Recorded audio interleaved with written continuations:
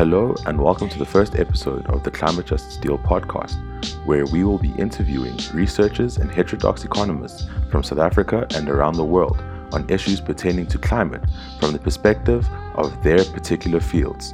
My name is Awande Buthelezi, and I am a researcher and organizer at the Cooperative and Policy Alternatives Center and an activist with the Climate Justice Charter movement. I am also the research coordinator of the Climate Justice Deal, which will take the principles, perspectives, and alternatives introduced in the Climate Justice Charter and give them macroeconomic form. Today, we are joined by Brazilian economist Alfredo Saad-Filho, who is a professor of political economy and international development in the Department of International Development at King's College London. His writings range across critiques of the post-Washington Consensus and the Washington Consensus, International Monetary Fund, World Bank policies, and pro-poor policy alternatives. They also include concrete analysis of fiscal, monetary, financial, balance of payments, and employment policies, as well as inflation targeting resource use, including resource curse and Dutch disease, and policy making in sub-Saharan Africa, Latin America, especially Brazil, and the Middle East. In this interview, I asked Alfredo questions regarding his policy brief paper for a just and democratic development approach to macroeconomic policy to advance the deep just transition. A shorter copy of this paper should be up and available on the Emancipatory Future Studies blog space. A link for that will be put in the description of this episode. And now to our interview.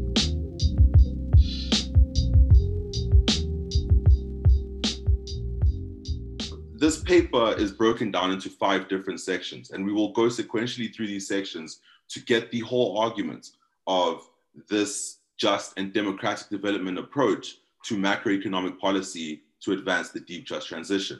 We'll begin with capitalism and the climate, extraction, exploitation, and exhaustion. In your paper, you state, and in this section rather, that emissions of greenhouse gases change the climate in ways that are diffuse, gradual, cumulative, and global. This places severe constraints on the possibility of limiting climate change and mitigating its impact, and on the modalities of doing so. These challenges are closely related with 4 sources of stress in the contemporary global economy. What are these 4 sources of stress in the global contemporary economy? The paper identifies 4 main sources of stress in the economy. The first is the contradiction between capitalism itself and climate stability on the climate. The underlying problem is this: a system that is based on individual profit maximization is not compatible with a stable climate for different species to continue to survive, because each capitalist has an incentive to generate as much profit for themselves as possible, because they appropriate those profits, and to spew as much garbage into the atmosphere as they want to, because that costs them nothing. Those costs are not internalized. Now, this creates a dynamic that when the system is small, when the global economy is small, we're talking 19th century, we're talking early 20th century, that was tolerable. The Earth could comfortably absorb those emissions. Today, it cannot. And the accumulated emissions have already destabilized the Earth's climate beyond what the Earth can take. Now, the response from capital has been, oh, we can't do anything about it, or it has been to deny that there is a problem. No, there is no problem. There is no climate change. Everyone knows that there is climate change. Everyone knows we have to confront the problem. We need to confront it right now. The cost is simply too high. But this is a contradiction that is within the system itself. That's the first source of tension that the paper identifies. The second source of tension is that we know that there is a problem. We realize, we have known, science has known, and industry has known that excessive carbon emissions will destabilize the climate inevitably. Industry has known that, and science has known that for over 70 years. Still, they hid it. This is exactly the same as what the tobacco industry did, knowing full well that smoking is harmful. Smoking leads to any number of illnesses, including cancer. The oil industry knew and governments knew that carbon emissions would destabilize the climate. They hid it. They hid this piece of information because it was inconvenient, it was undesirable, it would create difficulties with the profit models of extremely powerful industries, and it would create confusion for states that relied on oil exports for their prosperity. So they hid it. That is another problem. We need to confront the truth, and we need to accept that the truth had been known for several decades and nothing was done to address it. Third tension is that Western economies prospered on the basis of the internal combustion engine. They prospered on the basis of spewing noxious gases into the atmosphere, and they prospered on the basis of simply releasing carbon dioxide into the atmosphere to finance and to support their economic growth. That has destabilized the climate already. So what options are available for poor countries? If you're coming behind, you'll have to deal with the consequences of all the dirt created by those countries that were ahead of you. This is a problem because now you need to redistribute the costs of transition. Now you need to stop emitting carbon dioxide. Who is going to bear the burden? Now, from the point of view of the advanced economies, the rich countries in the West in particular, they would turn to the poor countries in the South and say, oh, look, I'm sorry, you lost your chance. Because in the past, you could release carbon dioxide into the atmosphere. Now you can no longer do that. You have to change your growth model. And the poor economies in the global South respond, hey, hold on there. You created this problem. We are still growing. We are poor. We need the space to develop new technologies. So we need you to bring us the facilities that will allow us to change and to adapt to this new future. But in the meantime, you stop your emissions first. Western economies don't like that. But that creates friction between different countries that we see in every single diplomatic conclave in the world. The fourth source of tension that is identified in this paper is that several countries, as is well known, depend very heavily on the production and export of oil, gas, coal, and other products that lead to carbon emissions and other forms of pollution. Now, this is one particular problem for countries like Canada and Norway that are relatively rich and that could address the problem of extraction of oil and gas. It's within the bounds of possibility for those countries. It is a very different problem for very poor developing countries that have sometimes only one viable exportable good, and that may be oil or it may be gas, for example. That these problems are completely different, and they have to be addressed by the global economy. Now, if you want to reduce the production, the export, the trading, and the use of fossil fuels, you have to address these fundamental inequalities, these fundamental sources of tension, these fundamental sources of disequilibria in the global economy. If we don't do that, we will not be able to address the problem. Next issue that is addressed in the paper then is how do we address those difficulties in the world economy? That is a slightly separate story. So moving on to that next issue, as you spoke about, how do we address that? In your next section entitled The Imperative of Change, you write that the global north, with 1/6 of the world's population, is the source of almost 2/3 of greenhouse gases in the atmosphere. And consequently, the effective action to address climate change relies primarily on the north. In these countries, action can focus on three main areas, you say: the reduction of consumption, either by cuts in disposable income or by a shift in preferences from production to leisure, the transformation in production, finance, and consumption to reduce the environmental damage per dollar of income, and changing the energy mix from fossil fuels to renewables. And that there is no question that achieving wholesale decarbonization will be challenging.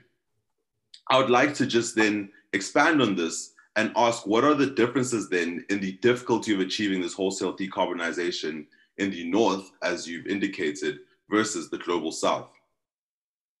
The challenges are very different. The advanced economies, the rich economies in the West, they have got the economic resources, they have got the technologies, they have got the capacities to change their energy matrix. They could do this. They could do this while generating economic prosperity at the same time, while creating jobs at the same time, and they could retrofit their economies, they could retrofit their housing stock, they could change the mass of automobiles and vans and lorries and buses in those countries. They can change shipping and airplanes and trains. They can change their agriculture. They can make those changes. They can finance them. It will imply some costs of transition, but these are absolutely tolerable for those economies. And coming out of the pandemic of 2020, it is very clear that economic resources exist. They can be mobilized to keep the economy going. The challenge of climate change is more dramatic even than the pandemic that we have just experienced, and we are still suffering its consequences. It's a similar challenge in the sense that it requires mobilization of will and mobilization of resources. The challenge for the advanced economies is that, and it can be confronted. There are economic resources and other resources available for that. For the developing countries, it is very different. In particular, it is different for developing countries that are net oil or gas or coal exporters. For those countries, the challenge is dramatic because they tend to often be relatively poor. They will suffer from the ravages of climate change, the consequences of climate change, and they know that they must diversify their export base because the global oil market, gas market, coal market, those markets will collapse. Those markets will collapse because the entire world must join in the energy transition. So if your country, whatever it may be, relies heavily on the export of fossil fuels, you know that you have got two problems. The first problem is, how do you come out of a market that will simply cease to exist because the world must stop extracting and consuming fossil fuels? The second problem is, how do you address the consequences of climate change that will be worldwide, but in your own territory? And these two problems require resources to be addressed. They require technologies to be addressed. They require an enormous amount of dedication to be addressed. And many developing countries simply do not have those resources to be deployed in the time that we have got available. So the challenges are very, very different. And the only way to address those challenges is in a globally coordinated way. And the only way to address those challenges is through resource transfers and technology transfers from the advanced economies in the West to the global South. If we do not treat climate change as a global problem, we will not treat it at all. And then we will simply suffer the consequences and create an even more unequal world, if not a world that is completely incompatible with forms of life that we can recognize. This is the challenge that we have got. We need to address a global problem with global measures. And if the advanced countries in the West, the rich countries in the West, persist in their policy of selfishness, persist in their policy of trying to maintain their standards of living based on the consumption of oil and products derived from oil, if they persist with a policy of trying to externalize costs as much as possible, it will be impossible to address the challenges of climate change. Impossible. Cannot expect the poor countries, the developing countries to do this, to take the lead on this. They haven't got the resources or the technology. You must put the burden onto the rich countries, the rich economies in the West to lead the way. They must do this, and they must do this right now. So in this paper, you suggest a set of strategies for a just and democratic transition to take the lead from what you're saying now about putting the burden on these countries, but also the strategies that are available to us today to make this necessary transition. And in this section of the paper, you outline the principles for a deep and just democratic strategy and for the selection of just and democratic development policies. You suggest that they respond to the imperatives of sustainability, democracy, equality, and social justice and inclusion, drawing upon the Climate Justice Charter, that they are mutually reinforcing and they can support the Climate Justice Charter's ambition to build a society inspired by just and democratic values instead of environmentally destructive acquisitiveness. So what are the justifications for these deep and just democratic strategies, and in what ways do they offer an alternative to mainstream perspectives? First thing we have to recognize is that capitalism is incredibly destabilizing for the Earth's climate. But we also live and have lived for the past almost half century in a specific phase or configuration or mode of existence of capitalism, which is neoliberalism. Now, neoliberalism is incompatible with social protection, with citizenship, with distribution. Neoliberalism fragments society and it creates inequality wherever it touches. We are now living with the consequences in terms of the climate, not only the consequences of capitalism, but the consequences of neoliberalism itself. One of the fundamental insights in this paper, one of the fundamental proposals, is that it is not possible to address the challenges of climate change while remaining within neoliberalism. Because climate change is a global problem that needs global solutions that have to be addressed by the citizens as a whole. Everyone must be part of the solution. Neoliberalism is about fragmentation and the creation of inequalities. These things are not compatible. Neoliberalism is about concentration of income, concentration of wealth, concentration of power among the rich in each country and within the rich countries as opposed to the majority of the earth. So within neoliberalism, there is no solution to the climate problem. There is no solution to the environmental crisis. We need to transcend neoliberalism to be able to find solutions and to be able to find the legitimacy for the sacrifices that will be necessary for the green transition. The principles that are outlined in the Climate Justice Charter are precisely those principles. We need to create justice in the world now in order to buy support, to gain support, to deserve support for strategies of transition in terms of technologies, in terms of energy base, in terms of the products that will be manufactured and consumed into the future of humanity. That is, if we want to have a future. From the point of view of the neoliberals in the developing countries and in the rich countries, too, they feel that they can protect themselves from climate change. They are rich enough and powerful enough that they can live and protect themselves. The vast majority of the population cannot. There's no doubt about that.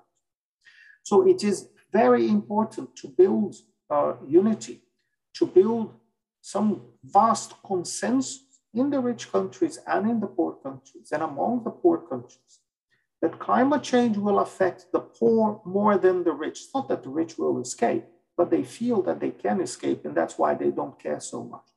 But we need to build unity among the poor across the earth and between the poor countries that will suffer the most in order to create the momentum for technological change, for a shift in the energy base of humanity. This is what we have to do. So what the Climate Justice Charter does is to point to general principles that society can live by in order to support and underpin this transition.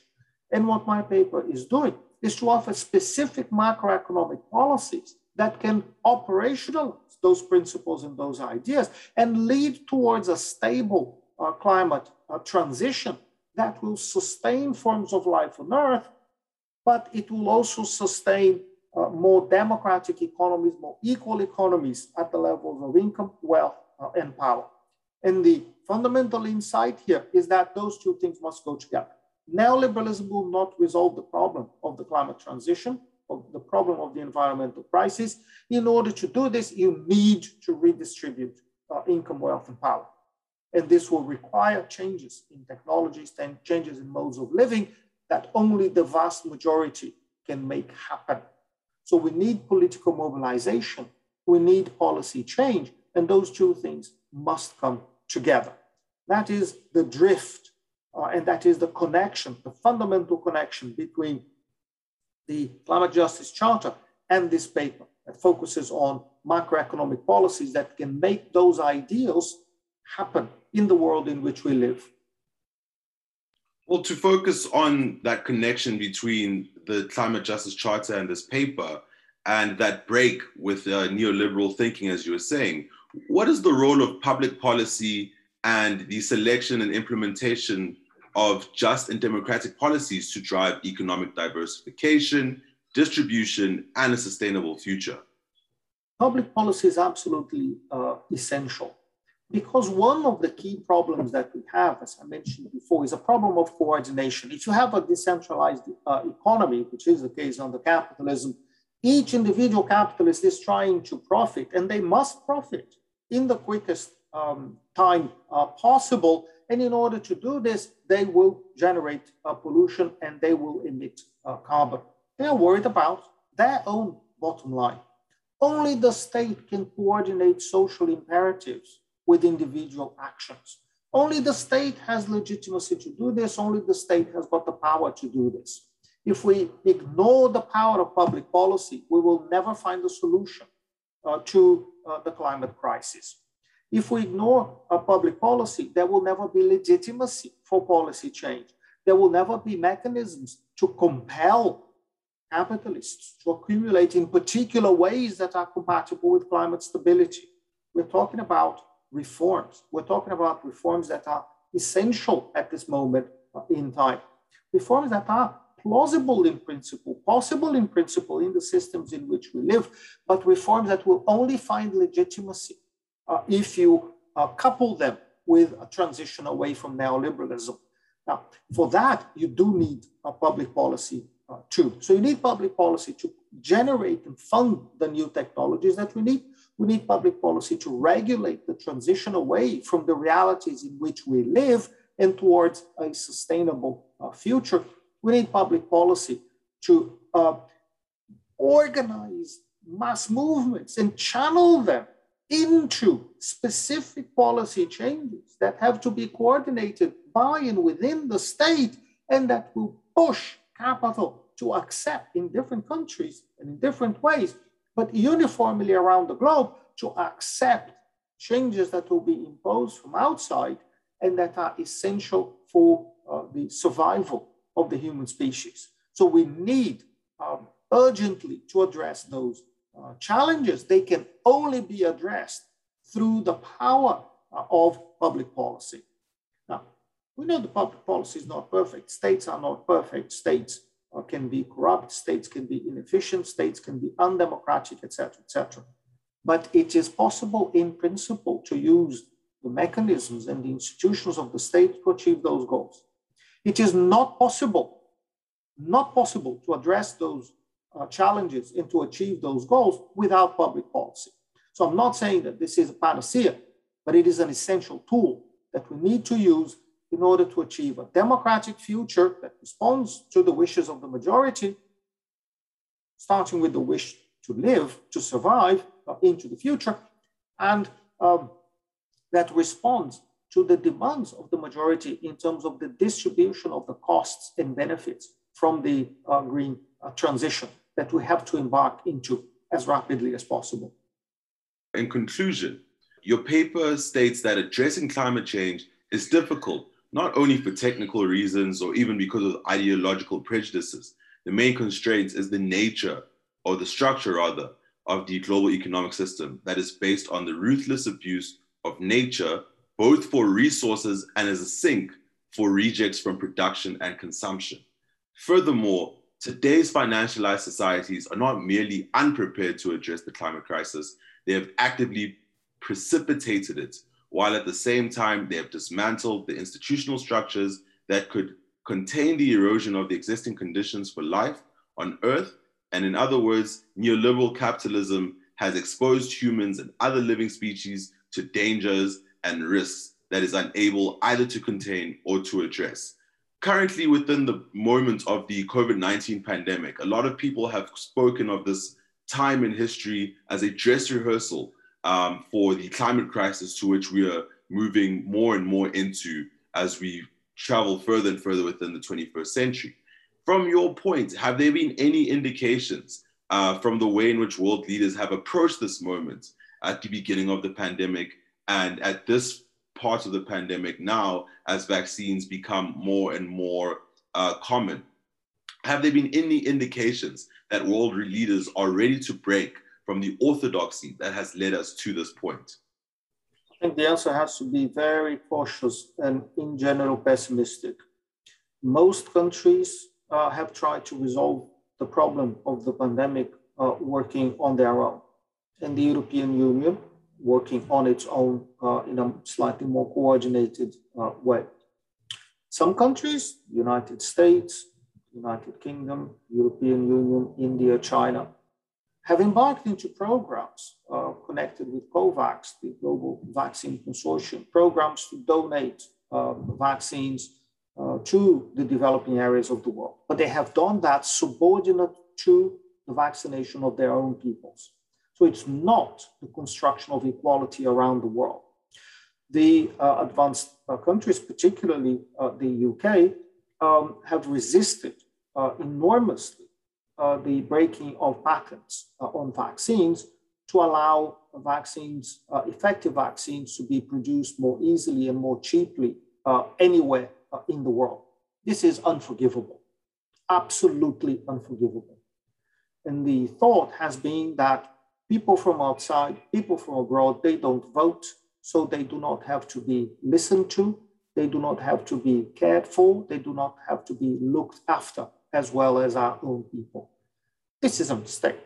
Everyone knows, even in purely clinical terms, if you leave areas of the globe under-vaccinated, new variants of the coronavirus will emerge and they may escape the vaccines that already exist.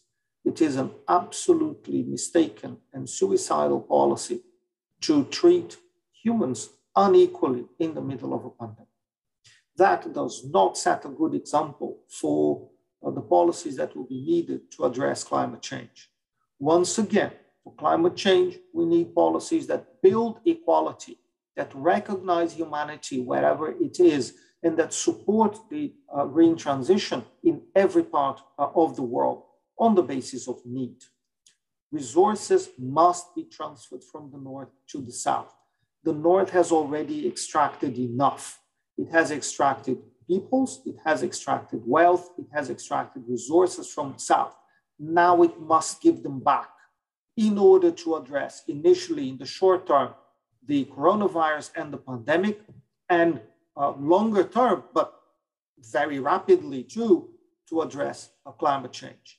Without this recognition of our common humanity, the struggle will be much more difficult, and there is a possibility, a distinct possibility, that it will take so much longer that it will become impossible to contain the rise in global temperatures, and that it will become impossible to contain the catastrophe that is about to hit the earth, that we already feel hitting the earth, but will become exponentially worse as time passes and as we fail to address this existential challenge for humanity.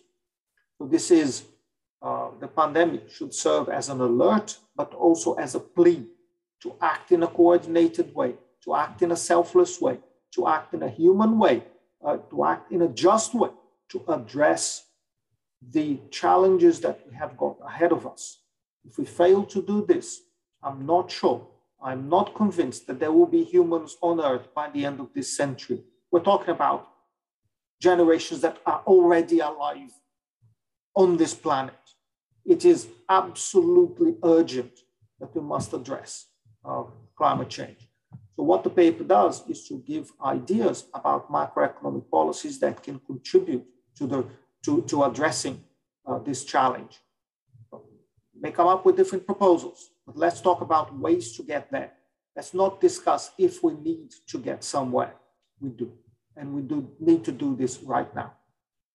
Thank you very much, Professor. I'll leave it on that note. Thank you for being here today, and we thank you for your time. Thank you so much. Very, very nice to meet you.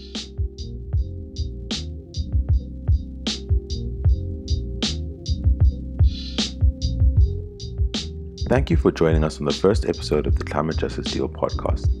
Over the next couple of weeks, we will be releasing new episodes every Friday. And for more information on the Climate Justice Charter, please visit www.cjcm.org.za. And you can find us on Twitter at CJCharterSA.